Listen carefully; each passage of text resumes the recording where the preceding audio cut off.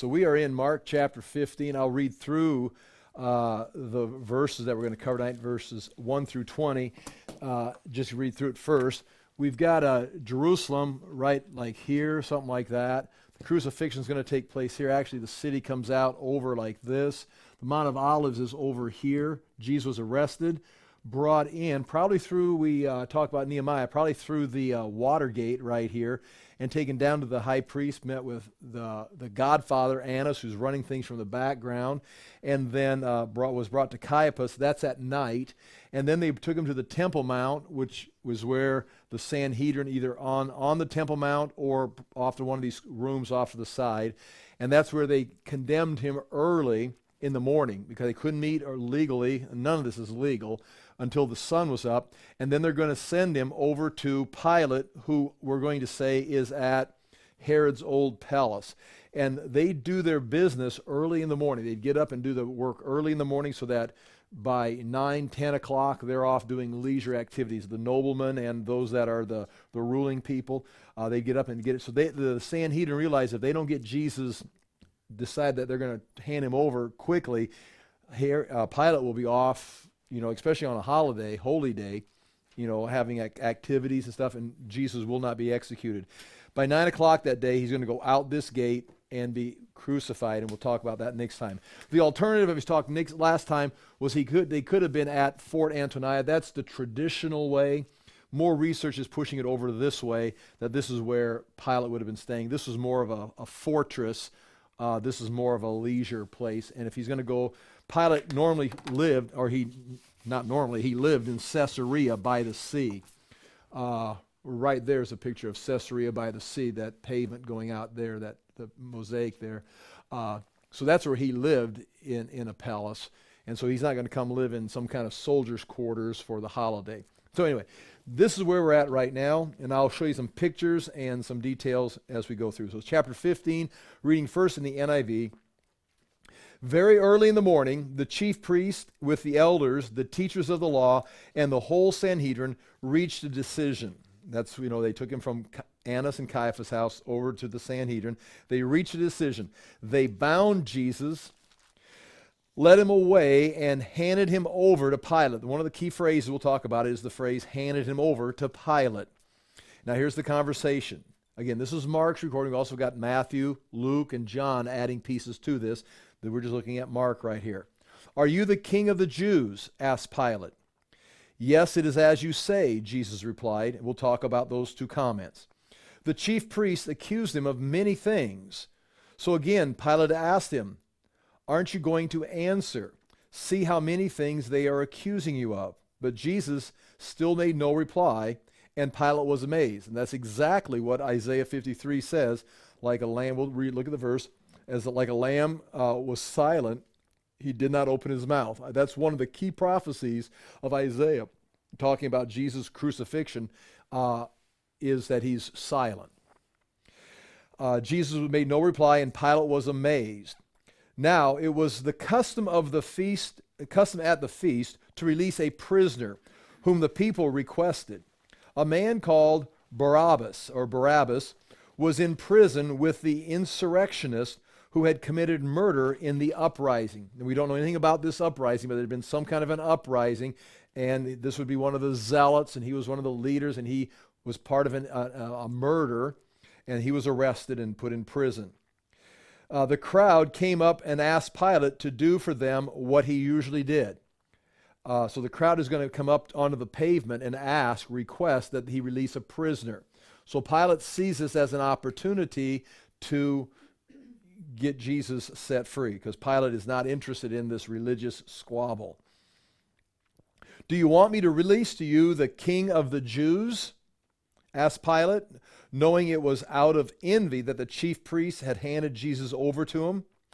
But the chief priests stirred up the crowd to have Pilate release Barabbas instead. And the Matthew and Luke and John record similar things and give you more detail.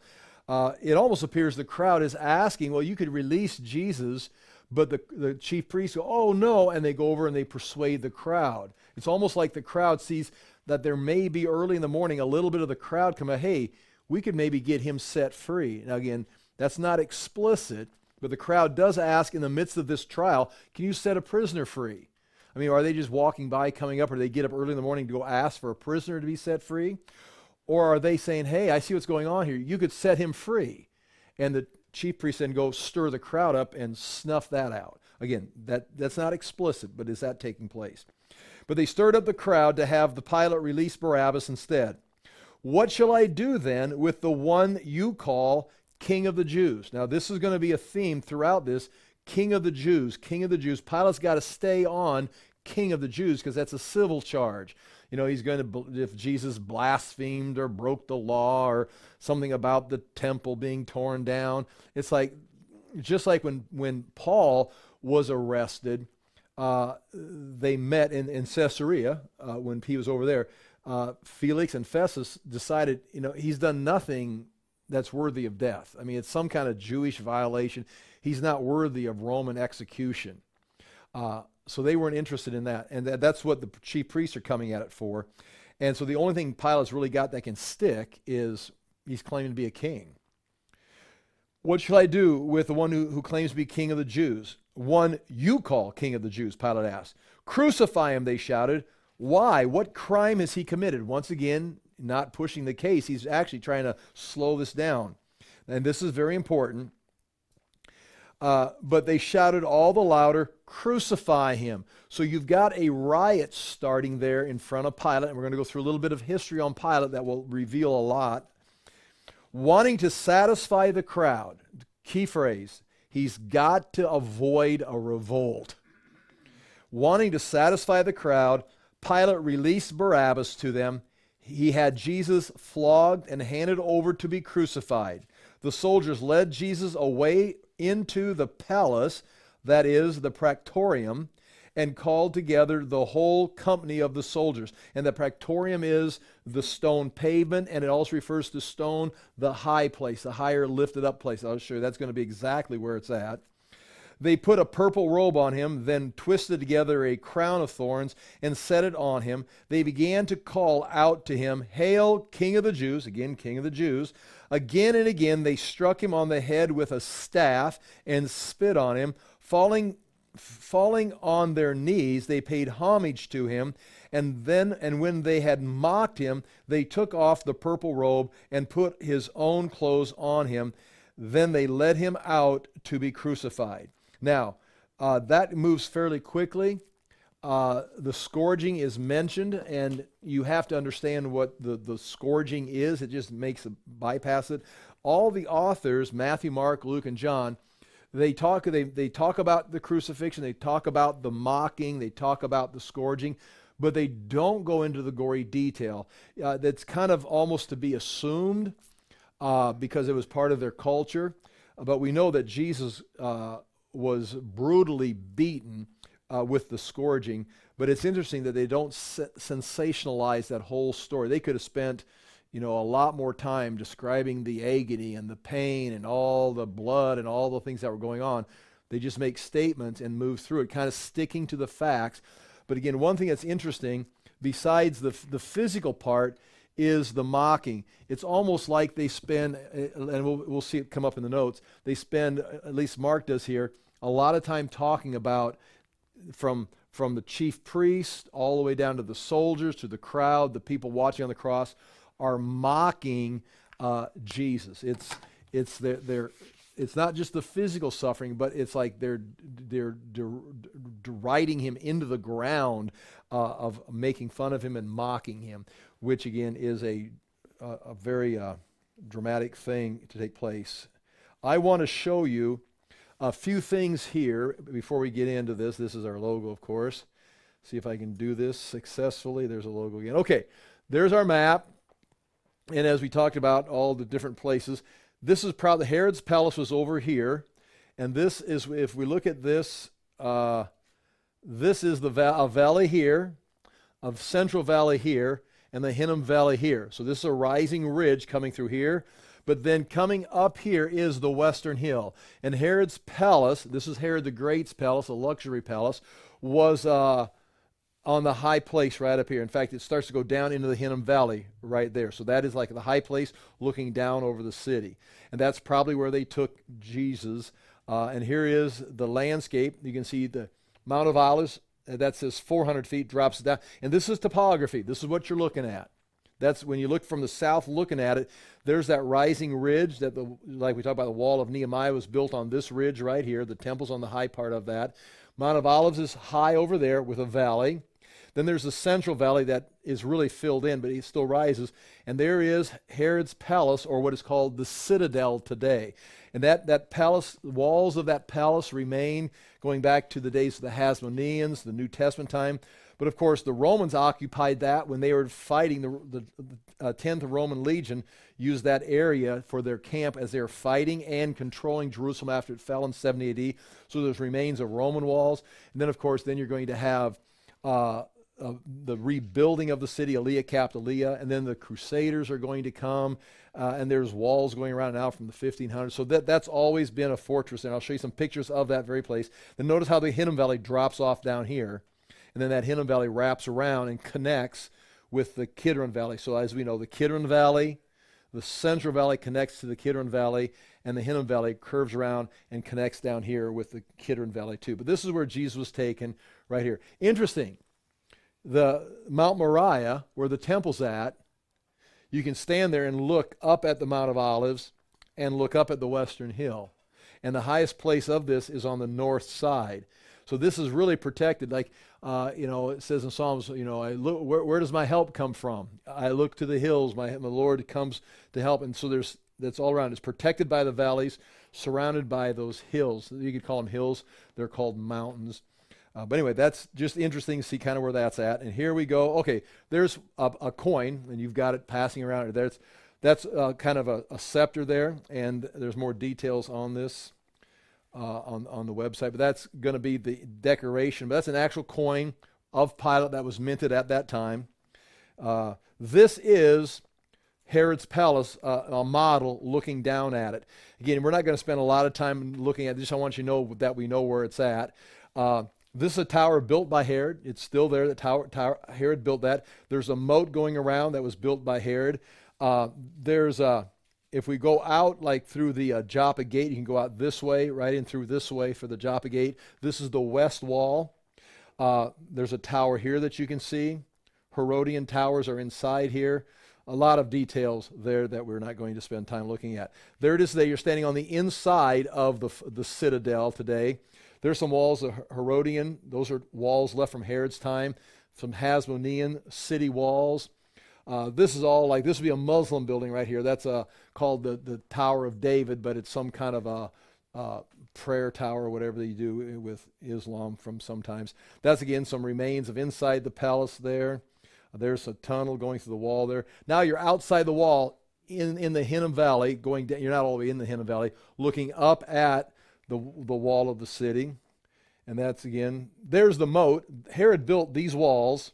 That's one of the towers. He built 3 towers around there, and they had apartments in them. They're luxury apartments. When people come to his palace, you can stay in this tower, this room here, whatever. This was a moat where they'd be surrounded by water for his protection. Again, that's more about that. There's, again, see how the tower comes down and then flashes out? So it'd be very hard to climb up it, and there'd be water here, so you'd have to come across the water, then climb up a mountain, to get in. You just couldn't get in. It was well protected. He had this place in Jerusalem, but he also had Masada, had the Herodium, had Macarius across in Jordan. So he had all these different places that he could run for protection, and they're all luxury. That's my breakfast. Okay.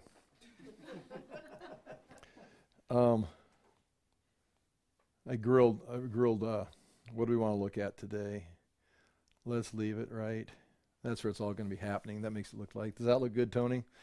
People are watching online. They go, looks like he's intelligent. He knows what he's talking about. All right. What I'd like to do right now is go to set the stage. Let's go to the back page where it says on page 3, bottom of page 3. And we're talking about Pilate tonight. Because that's the key phrase right here. A key player tonight in the story is Pilate. He is the governor. He is appointed over Judea by the emperor. And he's going to go through a couple of emperors. He's going to be the Roman governor from 26 to 37 AD. So from the whole time, from John the Baptist's ministry through Jesus' ministry, he's going to be the governor of that time. He's going to be, I believe it's the longest ruling. There's 14 governors that are going to have Roman governors, are prefects, they're called, that are going to rule. He's the fourth one, I believe. It is the fourth one or the fifth one. We'll see. But he's going to be the longest one. He's going to rule under Caligula. And here's some situations that got him in trouble. On the back page, look at the very fifth point. See that first name? I'll try to pronounce it. Lucius Aelius Sejanus.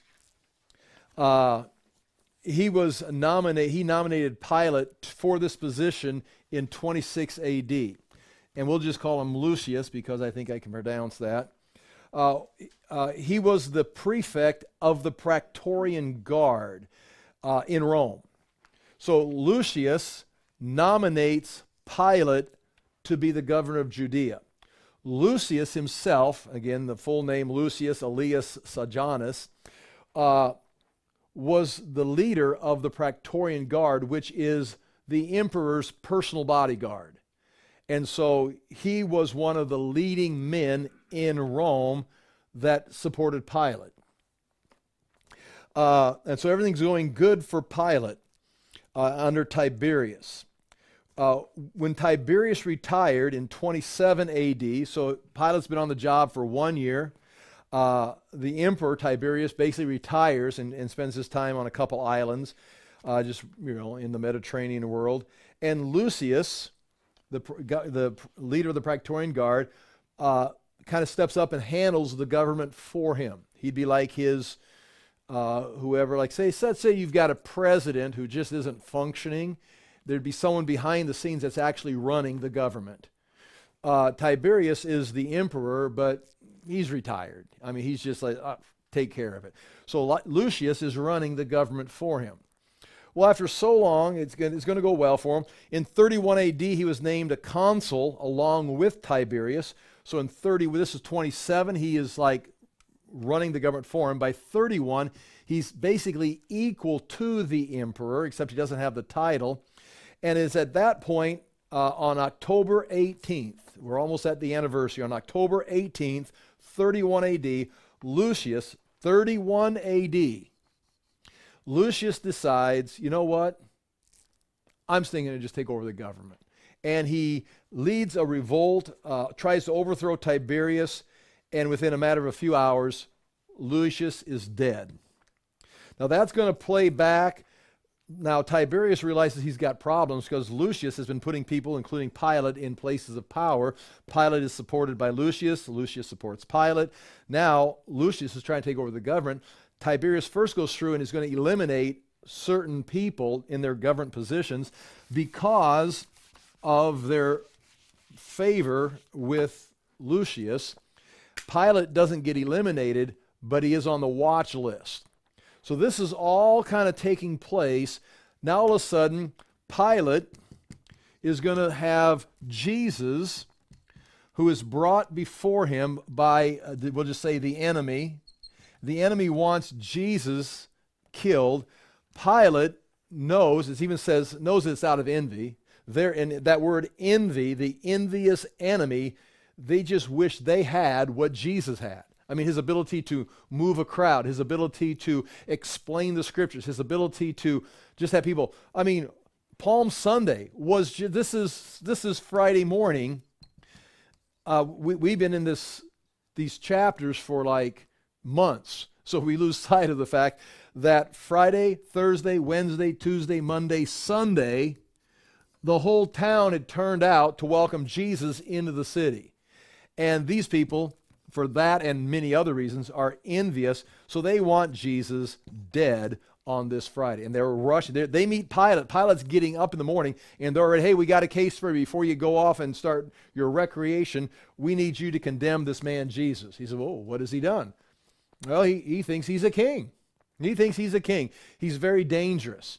And Pilate, who knows these people, he's been ruling them for several years and has had, I'm going to give you the list of conflicts he's had with these people already, knows this guy is not a problem. So Pilate is going to try to set Jesus free, but he also is on very thin ice, especially, and these guys know it. They've been reading the papers. They've been listening to the talk shows and the podcasts. They know what's going on in the empire. So that's going to, Pilate's on thin ice. He wants to defend Jesus, and he makes a couple efforts, but in the end, he's got to sacrifice Jesus to defend himself. I'll say that again. What's happening here tonight? They want to crucify Jesus or have him executed. They bring him to Pilate. Pilate knows Jesus is innocent, and so he's going to make a couple efforts to protect Jesus, to let Jesus go, to deliver Jesus away from the enemy. The enemy is going to turn and attack Pilate, that if you let him go, you're going down with him. So Pilate now he's got to make a choice. Am I going to sacrifice or set Jesus free and sacrifice myself, which could be execution? Or am I going to sacrifice Jesus and prove to the emperor that I'm faithful to him? And so he goes about starting to wanting to save Jesus, but by the time the enemy gets done controlling the situation, he's got to sacrifice Jesus to save himself. And you decide if that's what's happening here. He's going to sacrifice Jesus to save himself. And at first, he's the governor. He's got the ability to set Jesus free. Now, the top of page 4, this gives you a little bit of history about what we know. And this is recorded by Josephus and Philo, who wrote in Egypt about these days. The first thing Pilate does when he comes into Jerusalem in 26 A.D., he himself is in Caesarea by the sea, in the palace there, but he decides that he's going to take the image of the emperor, or little busts of the emperor on the military standards, and take them into Jerusalem, intending to take them into the temple. So he's going to take Roman, just see how this is going to go with the Jews, Roman military standards with, we'll just say the bust, but we'll say image of Tiberius, or the emperor on those standards are going to go into Jerusalem. Now again, the Jews, they don't even, if you notice that coin of Pilate, there's no image on it. There's words, there's wreaths, there's a staff. Same with Herod. Herod had anchors and he had stars and he had things on there, but there's no image of an emperor on there, because that's against, images were against the Jews. So that's one way. But he's going to take, first thing he does, gets to Caesarea, he's going to take an image on a Roman standard into Jerusalem, into the temple, and the Jews travel the 70 miles to Caesarea outside his residence and have like a 5-day protest outside of his house. It's peaceful, it's non-combative, but they're out there shouting, Jewish lives matter, or whatever, and he's like had enough of it. So this is Pontius Pilate, 26 A.D. 4 years before this situation that he's in tonight. He just tells his soldiers, just go out there and kill him. I mean, I'm the governor. They're not going to protest. It's been 5 days. Tell them. Well, they go out to kill him, and the Jews just lift up their heads and offer them their throats. Just kill us. It's like, so Pilate realizes it's going to be a bloodbath. I'm just going to slaughter these people standing in the sidewalk in front of my house. Again, it's a residence. So what he says, fine, and pulls the standards out of Jerusalem and retreats. So that was his first encounter with the Jews. And now you see the mob. He was going to just kill the mob. They say, kill us, and you'll have a bigger problem on your hands. Then he spent temple money. The temple always had treasure. He spent temple treasure, took it out of the temple, and built a 23-mile-long aqueduct going up through Bethlehem into Jerusalem using temple money for a civil project. People protested the fact that he used religious temple money for a Roman civil project, and there was, again, many people were killed or massacred in that revolt. So he avoided one, killed him here. We got another one that we know of in Luke 13. I missed the verse, but in Luke 13, it talks about Pilate having, we don't know the story historically, but that somehow people from Galilee came to Jerusalem and were offering their sacrifices, and some kind of revolt broke on the Temple Mount, and so they killed these Galileans, or to set the revolt down, they mingled their Galilean blood with the blood of their sacrifices. And that's not recorded historically. That is in the Bible. So again, he's already done that. And then there's a story before this had taken place. The Samaritans, just north of Jerusalem, they decided that they were going to dig up these ancient artifacts buried by Moses and do some kind of religious civil activity there. And to stop that from happening, Pilate went up there and killed them preemptively before they could get the project started and find these ancient relics. He went up there and killed them. Now, all of this is him trying to be Roman, manage the Jews, and now they bring Jesus. In this situation, they bring Jesus to him. He's in a situation where his allegiance to Rome and the emperor is being questioned, and he had handled one situation well, although he sent his soldiers out to kill him. He realized that's not going to work, but he's had 3 other situations where he just slaughtered people to avoid it, and there was a backlash of him you're ruling these people and you're just killing them. Well, now the crowd is building up, and so now he's going to have that same crowd. Is he going to set Jesus? What happens if he sets Jesus free? What happens if he does the right thing? It could be another bloodbath. It could be his career. So it's like, okay, I don't want, these guys will be willing to die for this. I'm not willing to die for any of it. In fact, he didn't even want to be there. He's holding his ground as a profession. He's doing his time in Judea so that he can get back to Rome. All these noblemen, all these governors, they serve with the intention of, if I do a good job, I can be back in Rome where the action's at with a higher position. Well, he's going to end up going into exile into Gaul and being removed from office and dying, obsolete somewhere else in Gaul over on the west coast along with his wife. Okay, page 1 of the notes. First thing, Pontius Pilate is the Roman prefect of Judea. Crucifixion and the trials of Jesus are described by Mark with restraint and objectivity. You're going to hear the story. The gory details are not dramatized or sensationalized. He does not draw sentimental feelings. The story is not written for you to feel sorry for Jesus. He could have gone through all the emotions of it. I mean, you do, but that's not how the story's written. And could be, again, be careful how you approach this. The way I just described Pilate is shown here to be innocent. And who's guilty? The Jewish leadership is guilty. Pilate is written off or presented as being faithful to Rome. He's willing to make the statement and be faithful to Rome. At this time, when Mark is writing this, Nero is in power. He is crazy. Christians are being persecuted. And so he does not want to write a gospel that makes the Romans look guilty and that Pilate was killing an innocent man and he was bloodthirsty and all that. The Jews are already under persecution. The last thing they need is some inside written production, a gospel account that makes the Romans look like, well, you're the ones who killed Jesus. And they had the authority, but he's got that very well covered in the sense that no, Pilate was in control, but he was manipulated by the Jews, didn't know how to handle it. The Jews are responsible, not Rome. I don't think he's not creating the story. You see the same thing in all the Gospels. You can see the same thing in prophecy.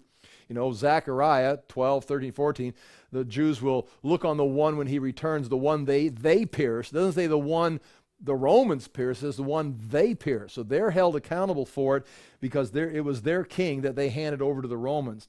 But Mark may be writing this entire gospel trying to maybe present to the Romans a fair presentation of what took place, what Christianity is, and you're not going to be able to do that by saying, and it was your fault. They're part of the picture, but that's really not even the moral of the story. So it's written in such a way that it does not make Rome look barbaric. The focus is on the soldiers, or not on the soldiers, but on the mocking of Jesus. I've got written down here these verses in 15:16, the soldiers are mocking. In 15:21, Jesus too weak to carry the cross. 22, he's degraded with the death of a slave. I mean, he dies the death of a slave. His accusers mock him in 26. Bystanders mock him in 29 and 30. Chief priests mock him in 30 and 32. Verse 32, those on the cross mock him.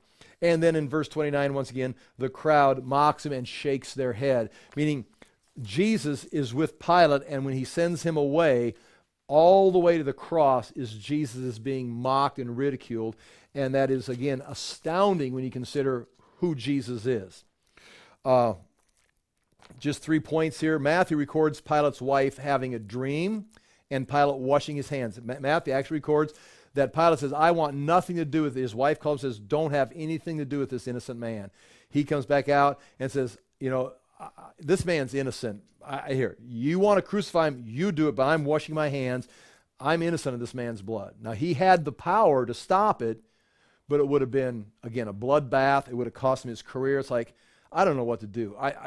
I'm done. You kill him, and it's on you. And they go, that's fine. We'll take responsibility, and they go. And that's not in the book of Mark.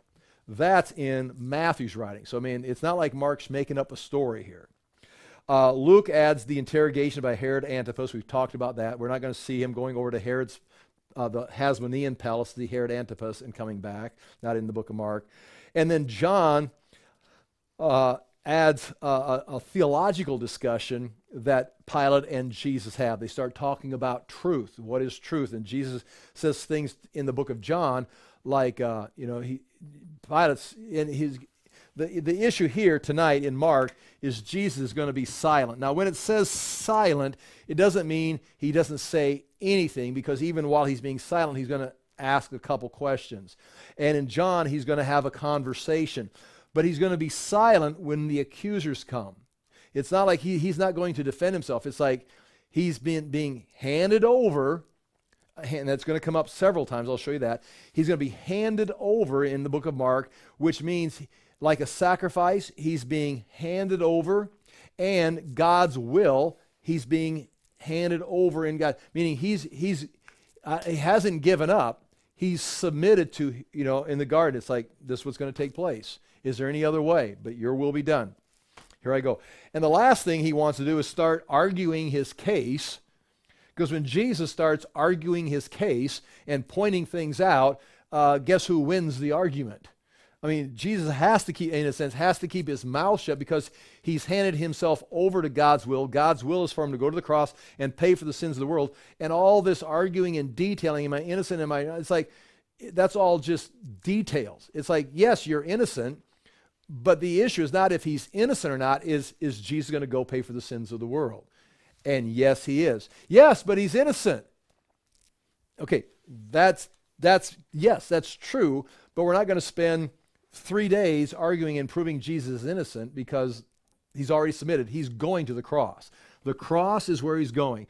So when they accuse him, he's not saying, yes, but this, and then start accusing them of everything. I mean, Jesus could have just ripped everybody to shreds and accuses them of all kinds of stuff, but he's silent like a lamb, like Isaiah said he, because the issue is not, am I going to get treated fairly? Am I going to have a just trial? Are you going to go to the cross? Yes. Now, any conversation, so that's his silence.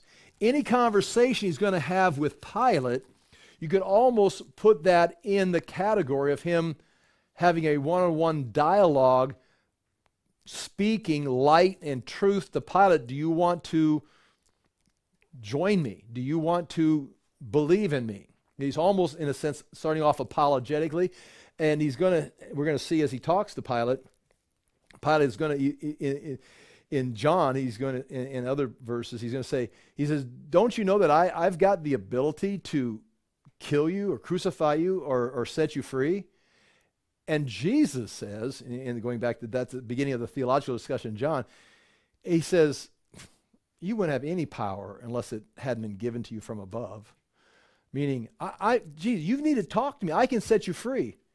No, he says, you've got power from above. If I want to talk to someone with authority, I'll talk to the Father. So whatever you're doing has already been determined. And he says, so you are a king. And Jesus said, well, not of this world. And he says, because if I was the king of this world, my subjects would be fighting for me. So yes, you are true. And John says, yes, you're right. I am a king. But nothing you need to worry about. Nothing Caesar needs to worry about. I'm a king from another time, another dimension. You're fine. But yes, I am a king. Because if I was a king of this age and I wanted this kingdom, we'd be fighting and we would win. But as of right now, my kingship is nothing for you to worry about. And then he says, why have you come? He says, I've come to proclaim truth, or, come to, speak truth. And how does it, what is truth? That's all the theology. There is a conversation going on, but none of it, the silence is Jesus trying to get himself set free. So here we go. The English Standard Version, make a few comments as we go through this. Chapter 15, verse 1. And as soon as it was morning, again, remember, it's got to happen quick. And they've already, as soon as the sun came up, Sanhedrin has a trial, and they move him across town to Herod's palace, where Pilate's staying. As soon as it was morning, the chief priests and held a consultation with the elders and the scribes and the whole council, and they bound Jesus and led him away and delivered him over to Pilate. The idea there is the whole council was unanimous. You wonder if Josephus and Nicodemus were left out of the invitation. But they were unanimous, and they lead him over to Pilate. Again, point one, Roman leaders did their work early in the morning. By mid-morning, the patricians and the noblemen were pursuing their leisure activities. The ideal of being delivered or handed over, this is important. You can see it written down right there in chapter 14, verse 10, 11, 18, 21, 41, 42, 44, and then here. So there's like 7 or 8 times in chapter 14, 15, Jesus was handed over, or as the English Standard does it, delivered over. And that gives the impression, as you got written down right there, Jesus is being brought in, delivered over, handed over like a sacrificial animal. Here he is. Here is our offering. Here he is. Here is our sacrifice. We're handing him over, and it's according to God's plan. And Jesus is being handed over because it's God's plan. He's going to the cross. So every time they bring their sacrifice, he goes to the next step and is getting closer to the cross. And again, you should take note of that. It's like, well, that's interesting. But it's so not dramatic, it's so overstated in chapter 14 and 15 that Mark is pointing that out. He was handed over, he's going this way. And Pilate asked him, are you the king of the Jews? And he answered him, you have said so. Now that is the English, you have said so. That's Jesus' response. Now, this is exactly the way the high priest asked Jesus, are you the Christ, the Son of the living God? And point one, are you the king of the Jews, is like the high priest question in that it is stated literally as a statement or confession they want Jesus to challenge in the Greek. As literally it says, Pilate says literally in the Greek, you are the king of the Jews. Now, so I mean, it's a statement, you are the king of the Jews, as a confessional statement, but it's got a question mark on it. You're the king of the Jews. So, you're the king of the Jews. It's like, and Jesus says, you've said so. That's your confession. It's like, yeah. And the high priest saying, so you're the Christ. So we are all standing in front of the Son of God, the deity himself. And Jesus, well, that's what you said. It's like, and then he went on and built on that case, and we talked about that last week. So when he says, are you the king of the Jews? He's in a sense saying, you are the king of the Jews with a question mark, wanting Jesus to say, no, this is getting out of hand. But Jesus doesn't say, notice when it says, are you the king of the Jews? Or literally, you are the king of the Jews? Jesus say, no, no, no. And he doesn't say, yes, yes, yes. If he says, no, no, no, that's a lie. If he says, yes, yes, yes, he's going to his death because he's what? If he says, yes, yes, I'm king of the Jews. Well, okay, that's a civil offense right there. It'd be like me, or, you can say a lot of things in America. Say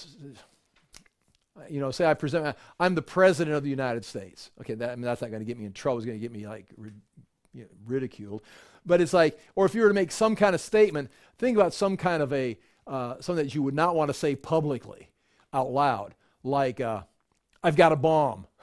Okay, it's like if you say that, there's going to be a reaction, and rightfully so. You're going to be arrested for what you just said because you just said you've got a bomb. Well, you're persecuting me because I'm a Christian. No, we're not even thinking about you being a Christian. You say you got a bomb, and we're putting you in. So if he says, you're the king of the Jews. If Jesus says, yes, I am. Well, that's a threat to Rome. Move on down the line to the cross. I mean, it's like now he's not going as a sacrifice. He's going as claiming to be the king of the Jews. So he has not presented himself as a government official. Jesus, he's talked about the coming kingdom. He hasn't lied or covered things up, but he has definitely kept things in perspective. He was respectful to the leadership. He was respectful to the government. He would challenge the religious authorities when they violated the word of God or the covenant. And the same thing here. If he says, when he says, so you are the king of the Jews, and Jesus says, no, well, that's a lie. If he says, yes, well, that's a civil offense. Now you're going to go to... And so, point 2, Rome was not interested in religious violations of the Jews, such as the temple threats or blasphemy. Notice Pilate will say, they say that you've blasphemed Yahweh, or you've blasphemed the Sanhedrin, or they say you're going to tear the temple down and rebuild it. That's all religious. He goes right for the civil. So if you're a king, we've got a problem. If you're not a king, I have no issue, because they're going to have all kinds of religious debates and arguments. They can't even agree with each other on what's right and what's wrong. So I'm not, even that happened in Corinth. It's like when the Gallio found out that there was the issue that they brought Paul in the trial for, brought the Christians in for, the Jews were trying him. It was a matter of law. It's a theological debate. Rome's not going to decide your theology, and threw the court case out. And that was in Corinth. So if this was just something the Sanhedrin was arguing about, Pilate could care less.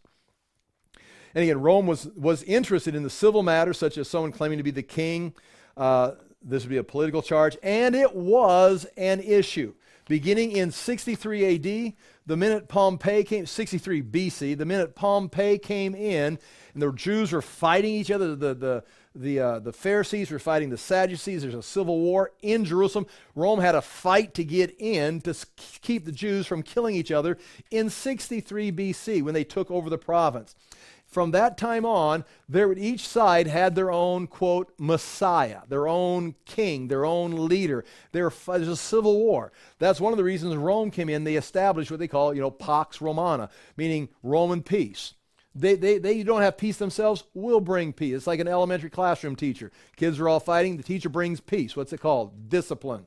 And I'm in charge. Be quiet. Be peaceful. And they brought peace into the classroom, or peace into Judea, by saying, we're in charge, you're not, and if you mess with us, we'll kill you. And so you can't say it to kids in the classroom, but they could do it here. And so starting in 63 BC, you've got these wannabe militants rising up, and these militants would claim to be the Messiah or the king. They're going to overthrow Rome. They would gain a following. Rome would have to go down and fight the newest Messiah and put that down. And it continued up until 66 AD. Now this is exactly the Roman wars, Jewish wars with Rome in 66 AD.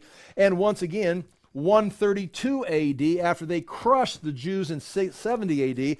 132 AD, that's where you get the Bar Kokhba. We talked about that, the son of the star. Right out of the Numbers prophecy. In 132 AD, they had to stop them again because the rabbis actually addressed Bar Kokhba, called him son of the star, changed his last name so that he would be the Messiah. So this ideal of the King of the Jews or the Messiah, this was, during this time period, very militant.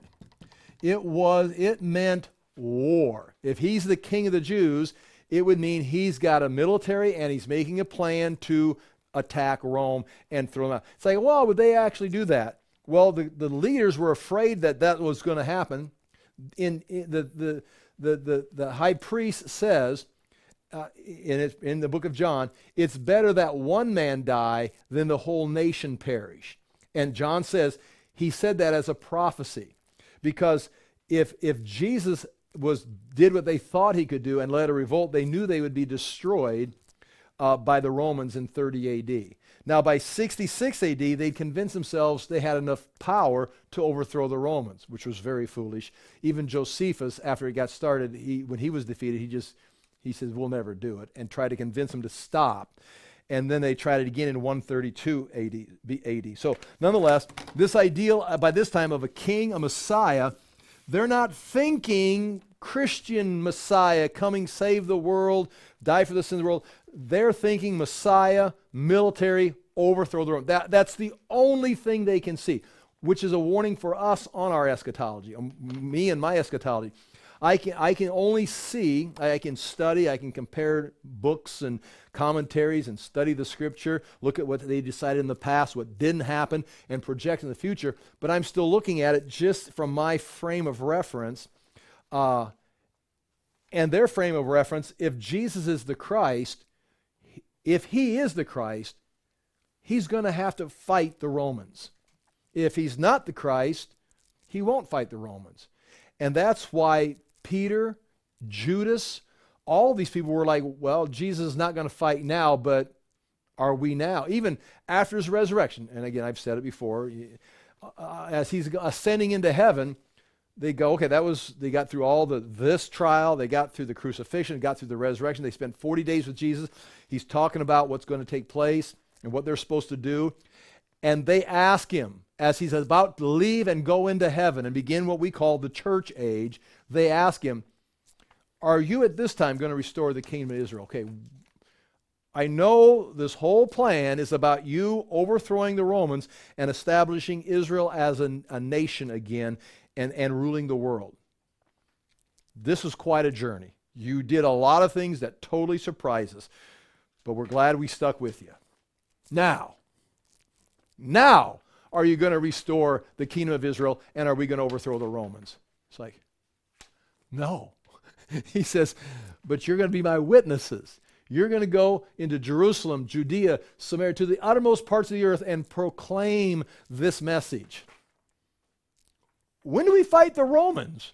This is still in the book of Acts, and they're still like, when is this war going to happen? And Jesus just goes up into the clouds. And again, that war is going to happen when Jesus comes back in the clouds. But nonetheless, that's why this ideal of, when Pilate says, are you the king of the Jews? That's a huge statement, because that means he's got a military somewhere, he's got weapons stored somewhere, and his whole intention, he's just creeping up on his attack on Rome. Are you a king of the Jews? And he answered, you have said so. I am not. That's what you're the one that brought that up. I didn't bring that up. In other words, that's your confession. And the emphasis there is on you. That is your confession. I'm not talking anything about being a king at all. Because what's he there for? He's there for what? Jesus is there to do this very thing, to be tried, innocently accused or falsely accused, and go to die for the sins of the world. Are you a king? Right, but that's really not what's at hand right now. Me taking over the Roman Empire, could Jesus have taken over the Roman Empire? At the beginning of his ministry, when Satan says, if all you'll do is bow down and worship me, I'll give you the kingdoms. Which makes you wonder what's going on spiritually right here. If Jesus would just, like he said in the Garden of Gethsemane, Peter, I could call a legion of angels and be delivered. I could take over the world right now. He said during his ministry, what good would it be for man if I gained the whole world and you had to forfeit your soul? He said, I could take the world, we could rule the world, but then you're all going to die in your sin, and you're going to lose eternity. So Jesus, yes, he's a king, but that's not at play right now. What's at play right now is the cross. The Christ has to go to the cross before the crown. So, yeah, I'm a king, but I'm not a king you need to worry about right now. And point 5 on page 2, Jesus' silence is submitting to God's plan. When he's silent, that is what it says in Isaiah 53, verse 7.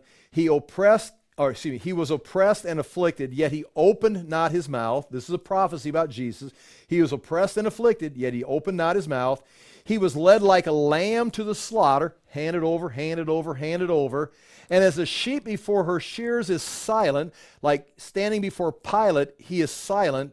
He did not open his mouth. He's standing in front of the sheep shearer, and he doesn't open his mouth. Now again, he's talking to him, but he's not defending himself. And the chief, chapter 15, verse 3, and the chief priest accused him of many things. And again, most likely religious things. And Pilate again asked him, have you no answer to make? See how many charges they bring against you? This is amazing. In fact, he's going to say in chapter 15, verse 5, but Jesus made no further answer. So Pilate was amazed. He's made his statement, and I'm not going to defend. If he starts defending himself, he's going to win. Or he's going to start accusing people, and they're all going to come down. But that's not what he's here for. He's not here to be king. He's not here to win the trial. I'm here to be handed over, handed over, handed over, handed over, handed over until you're nailing me on a cross. So, and Pilate's amazed. He's not amazed at the crowds were amazed at Jesus' answer. They were amazed at his works. Pilate is amazed at his silence, meaning, I know you've got an answer for this. I mean, it's probably just his presentation, the way he's already talked with him. He knows, I know you've got an answer for these guys. He's maybe heard about him lecturing them, debating them on the Temple Mount. And he's just standing there silent. That amazed Pilate. It's like, what are you doing? Now again, if you're scared, again, if a person is standing before Pilate and the chief priests are accusing you, and you're just scared and you don't know what to say, you wouldn't be amazed. It's like the kid's scared. I mean, he doesn't know what to do. Or these guys are lawyers. I mean, if a lawyer were to start rattling me with questions, I too would be silent. I'd be like, but you wouldn't be amazed. It'd be like, oh, Galen's confused. He don't even know what to say. I'm either scared or confused. I don't understand the question. But Jesus isn't scared. He understands the question. He knows exactly what to do. But he's just standing there. It's like, Pilate's like, this is amazing because he's not scared. He's not intimidated. He knows the answer. He's not stupid. Something's going on. What's going on is Jesus is being handed over to the cross. But Jesus made no further answer, so Pilate was amazed, and that's 2 times it's going to say Pilate was amazed at Jesus' silence during this conversation. Now, at the feast, he used to release for them one prisoner for whom they asked. Now, again, I'm going to insert this, and maybe I shouldn't. That's what it says. Out of nowhere, it just says, Pilate used to let someone go at a feast. Like everybody's having a feast, he'd take someone out of prison and send them back to the crowd. Even in the mission, there's a rule where they would prepare a lamb, a sacrifice for the one that was coming out of prison. I mean, it's kind of like there's not a lot about that, but it brings it up right here. It's as if it was Pilate's idea. Again, it doesn't say that, but Pilate's trying to think, it's like, hey, there's some people here that are inside of Jesus' side. Maybe I can play to the mob. So these are the chief priests, the elite, trying to bring Jesus down. Jesus he's not guilty of anything. But these guys, if I tell them I'll set Jesus free, because it's my tradition, I always set someone free. And maybe Pilate's bringing this up to the crowd. Who would you like me to set free? Have you considered Jesus? You accuse him, he's guilty, I set him free, and we all have a good day. Maybe that's what happened. I'm adding that into there, the situation. But nonetheless, it says, now at the feast, he used to release for them one prisoner for whom they asked. And among the rebels in prison, right now arrested, who had committed murder in the insurrection. Now it says in the insurrection. So in 64, 65 AD, you go, oh yeah, the insurrection. Now, we don't know what that is. It's lost in history. It's not the 66 AD. It's not the, it's probably something building up for 66 AD, but there was the insurrection, and someone was murdered, and Barabbas was arrested and put in prison as a murderer. Now, who he murdered, if it was a Roman, you'd think he'd probably be dead by now. But nonetheless, he committed murder in the insurrection. There was a man named Barabbas. Now, Barabbas, the name means, you can break it down, the name means son of Abba, or Abbas. Abba. And you know what Abba means? Abba means father. So his name, Barabbas, means son of the Father. Right there. I mean, that's what it means. We can go to the other Gospels, and you know what his first name is, right? You guys do know this, right? What? Jesus. Yeah. His name is Jesus, called Barabbas. So he's got the same first name as Jesus. The other Gospels say that. And his name is Jesus. Are you getting this? His name is Jesus Barabbas. Jesus, son of the Father. And Pilate is offering them Jesus, the Christ, or the Son of the Father, the Son of God. I mean, it's that close. I mean, that's just in the, put a little theology in there, it's the same thing. This is a little f. And Mark, in his wording, actually makes that a distinction. So, point 4, so it is Jesus, son of the Father, or Jesus, son of the Father, and Mark's wording distinguishes Barabbas from the true son. This is the son of the Father, but he's offering them Jesus, and they wanted the other one. And the crowd came up and began to ask Pilate to do as he usually did for them.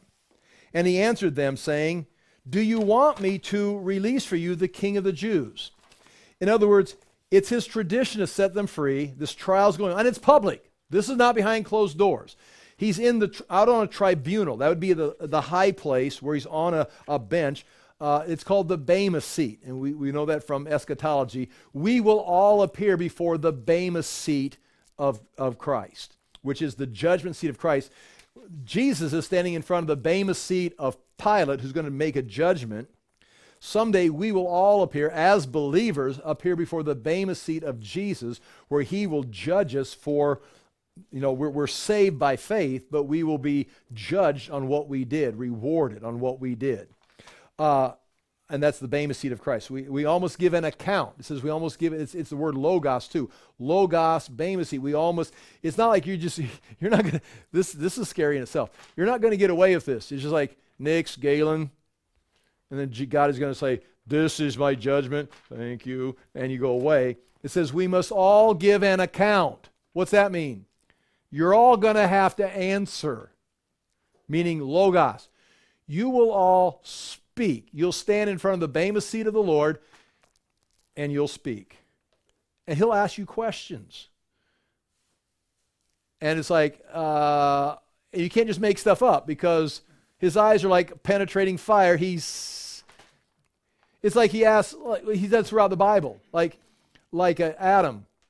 "Where are you, Adam?" "Oh, good, he can't see me." I mean, he knew where Adam was. "Adam, why are you got clothes on? Did you eat from the tree?" "I don't know where I'm at. I don't know where I ate. I don't know what I got on." It's like, or Balaam. He goes to sleep, and God appears to him at night, and these men had come to him to give him money to go down and curse Israel. And God comes and says, "Hey, these men staying at your house tonight, who are these guys?" "Oh, good thing you asked, Lord, because I can help you fill in some blanks. You got some questions I can." It's like God knows it. Same thing. What's he going to ask you? Well, whatever he asks you, you're going to know the answer. Nonetheless, way off subject. Jesus is standing in the front of the Bema seat. Pilate is judging him, and the crowd comes up, and this is where I say, verse 8, and the crowd came up and began to ask Pilate to do as he usually did for them. They come up to the Bema seat. "Pilate, you usually give us a prisoner. You just set someone free. Are they coming early in the morning to ask that Barabbas go free, the murderer? Can we get the murderer out of prison? Or is the crowd seeing what's going on right here, and the crowd coming up and saying, hey, can you just let Jesus go? He says, yeah, that would work, wouldn't it? And he answered them, do you want me to release to you the king of the Jews? Do you want this man said, are you afraid of the king of the Jews? Is he going to lead you in a revolt? Meaning, I think Pilate's kind of doubting this guy is a threat. He's not. You want me to release you the king of the Jews? Meaning, I think this king would be safe with the crowd. For he perceived, verse 10, for he perceived that it was out of envy that the chief priests had delivered him up. So right now the problem is the Sanhedrin, the chief priests, the religious leaders that are pouring this on. It's possibly the crowd has come up and said, can you set him free? Pilate says, yes, that's a good idea, because he knows this guy's not guilty. These guys are just envious of him. But the chief priest stirred up the crowd to have him release for them Barabbas instead. So you see right there, the crowd wasn't stirred up. We want Barabbas. We want Barabbas. They came up to the pavement, the Bema seat, and actually talked to him, like the crowd is negotiating. But the chief priest's like, no. And they go over and they start stirring the crowd up, because they're like the leaders. Remember how intimidated the people are of the religious leaders, because they get kicked out of the synagogue or something. But the chief priest stirred up the crowd to have him release for them Barabbas instead. And Pilate again said to them, then what shall I do with the man that you call the king of the Jews? This guy you say is the king of the Jews. He doesn't have a following. He's got no weapons. He's no threat. What will I do with this king of the Jews who is not a threat? And they cried out again, crucify him. Point 1 there under chapter 15, verse 12. 3 times Pilate tries to argue Jesus' case. In verse 9, 12, and 14, Pilate argues Jesus' case. Well, how does this even make sense? And Pilate doubted Jesus was guilty in chapter 15, verse 10, and 15, verse 14, where Pilate's saying, Pilate is not trying to kill Jesus. In fact, he's trying to get him released and have a good, fair Roman trial. And Pilate said to them, why? They say, crucify him. And watch Pilate, verse 14. And Pilate said to them, why? What evil has he done? Well, we've been telling you now for 20 minutes. It's like, right, I haven't heard a thing. There's nothing that he's done. I mean, they've been accusing him as fast as they can talk and as loud as they can speak. And he says, I still don't know what he's guilty of. He's king of the Jews, but he doesn't look like a threat. What evil has he done? But they shouted all the more, crucify him. Now what they're doing right here is mob rule. It's mob control. They got the crowd going. Everybody's chanting their chant. It's getting out of control. And 1, 2, 3, remember that we started class 1, 2, 3, 4 times where Pilate has faced the mob. Sometimes he's killed them and got in trouble. Sometimes he's backed off because it's like, oh, this is going to get me in trouble. Well, this thing is turning into another situation where he's trying to set Jesus free, but as the mob grows, it's like, oh my gosh, I got to save myself. This is no longer about Jesus. This is about, oh man, this could get back to Rome very quick.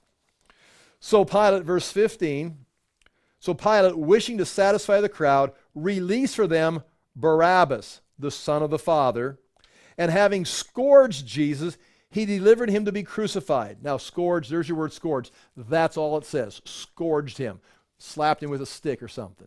No, that's brutal what they did with the crucifying or the scourging. And we'll have to pick that up next week. And the soldiers led him inside the palace, that is the governor's headquarters, and they called together the whole battalion. And so they take him inside, they whip him, and then they take him inside and mock him. So before he goes to his crucifixion, they beat him, and then they go in and toy him like a cat does with a mouse inside the Praetorium on the high part of that, like we're talking about up in here, in this place somewhere in here. They take him in on one of the pavements right in here, and that's where they've got Jesus inside, and they start mocking him, and then they're going to lead him out the gate for the crucifixion, and we're going to stop and pick this up next week.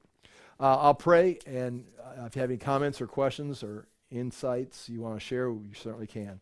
Father, I do thank you for the chance to look into these things. We thank you for your word. We do ask that we would consider Jesus as our Savior, that we'd consider him as our ransom, the redemption that was offered for our sins, that we would see what Jesus was doing, but also he is going to be coming back as the king, the one who will set up his kingdom on this earth. We ask that we'd have confidence in his salvation today, confidence in his kingship for the future, that we'd live a life of testimony and witnessing, just as Mark was encouraging the readers of his book to do in the first century, that we would do the same thing, that we'd be bold, we'd be confident, knowing that we will face persecution and opposition, but the king is returning and the king has saved us. We ask that we would continue to walk in his ways and do the things you've called us to in Jesus' name. Amen. Thank you for being here.